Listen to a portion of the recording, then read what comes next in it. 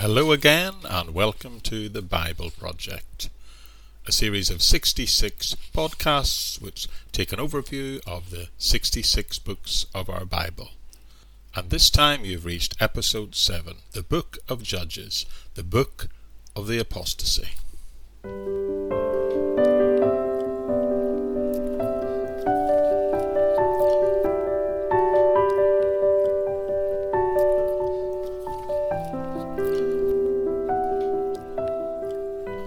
The Book of Judges is in many ways one of the saddest books in the Bible.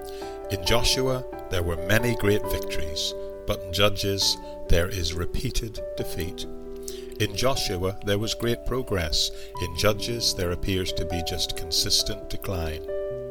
In the previous book there was faith, but in this book there is unbelief. In Joshua there was freedom.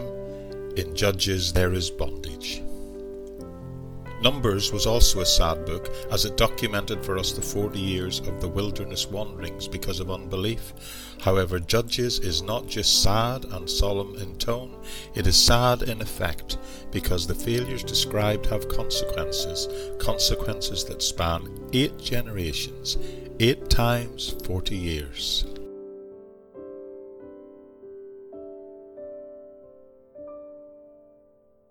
The title of the book is the name of the leaders, the judges who were in charge during this period, when the nation of Israel was a loose coalition of civil and military leaders. When thinking about the author of the book of Judges, it's important to note that the author is anonymous. The Talmud attributes the book to Samuel, who was an author. We are told that in 1 Samuel 10:25. So it's likely that it could have been Samuel, or perhaps one of his prophetic students that probably wrote it.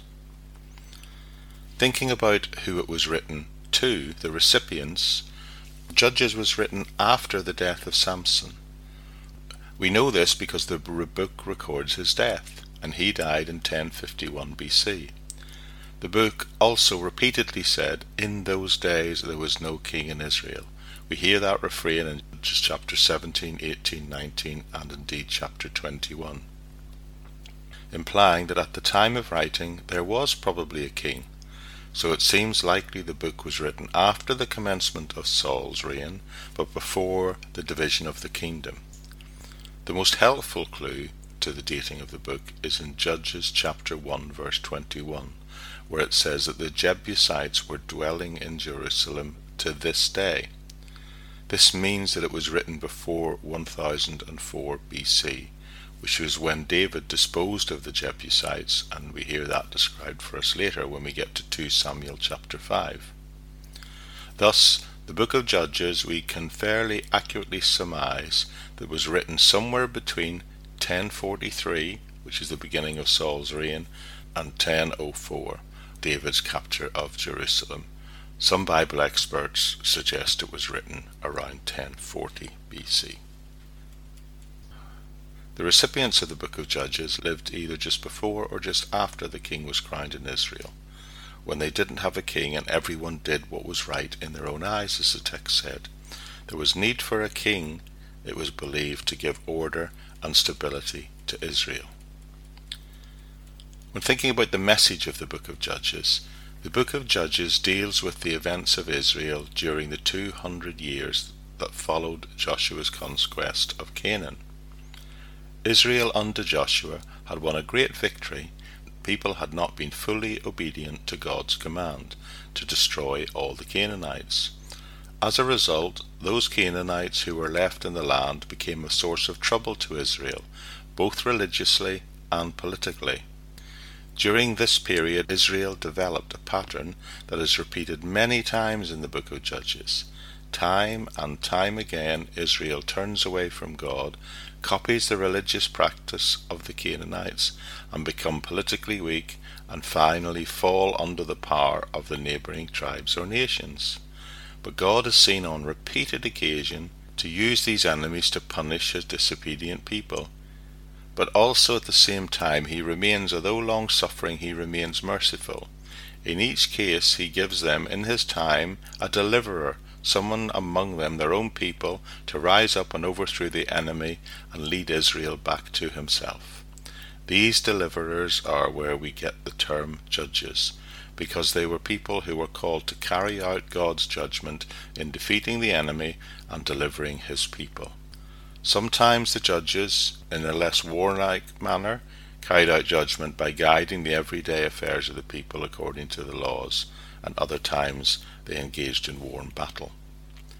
The message of the book is apostasy. The passage that explains the book most clearly is that in Judges 2, verses 11 to 19.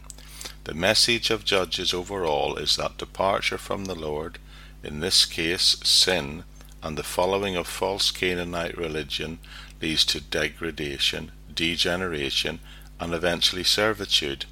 However, it also says, on the other hand, submission to God will again lead to deliverance and salvation. Thinking about the structure of the book, we can note that the book is not in strict chronological order. Chapters 17 to 21 precede the events of chapter 3 to 16 in time. The literary structure that the whole book revolves around is the repeating of the phrase, "The children of Israel did evil in the sight of the Lord." We see that again and again in Judges 3, 4, 6, 10, 13. The book then reveals a climax in chapters 17 to 21, with the last verses being a fitting summary of what has occurred. So overall, the book of Judges fits into two main halves with an appendix. In the first part, the introduction, Israel is seen to depart from the Lord. That's chapters 1 to chapter 3, and that's seen both politically and spiritually. Then, from Judges 3 to Judges 16, it deals with the departure and defeat and how they are delivered by judges. There are in fact 6 apostasies noted one after the other in these 13 chapters. And then finally, in a sort of long appendix at the end, it talks about the departure, the depravity, and the desire by a king among the people. And we hear about the idolatry of Dan and the crime of Benjamin.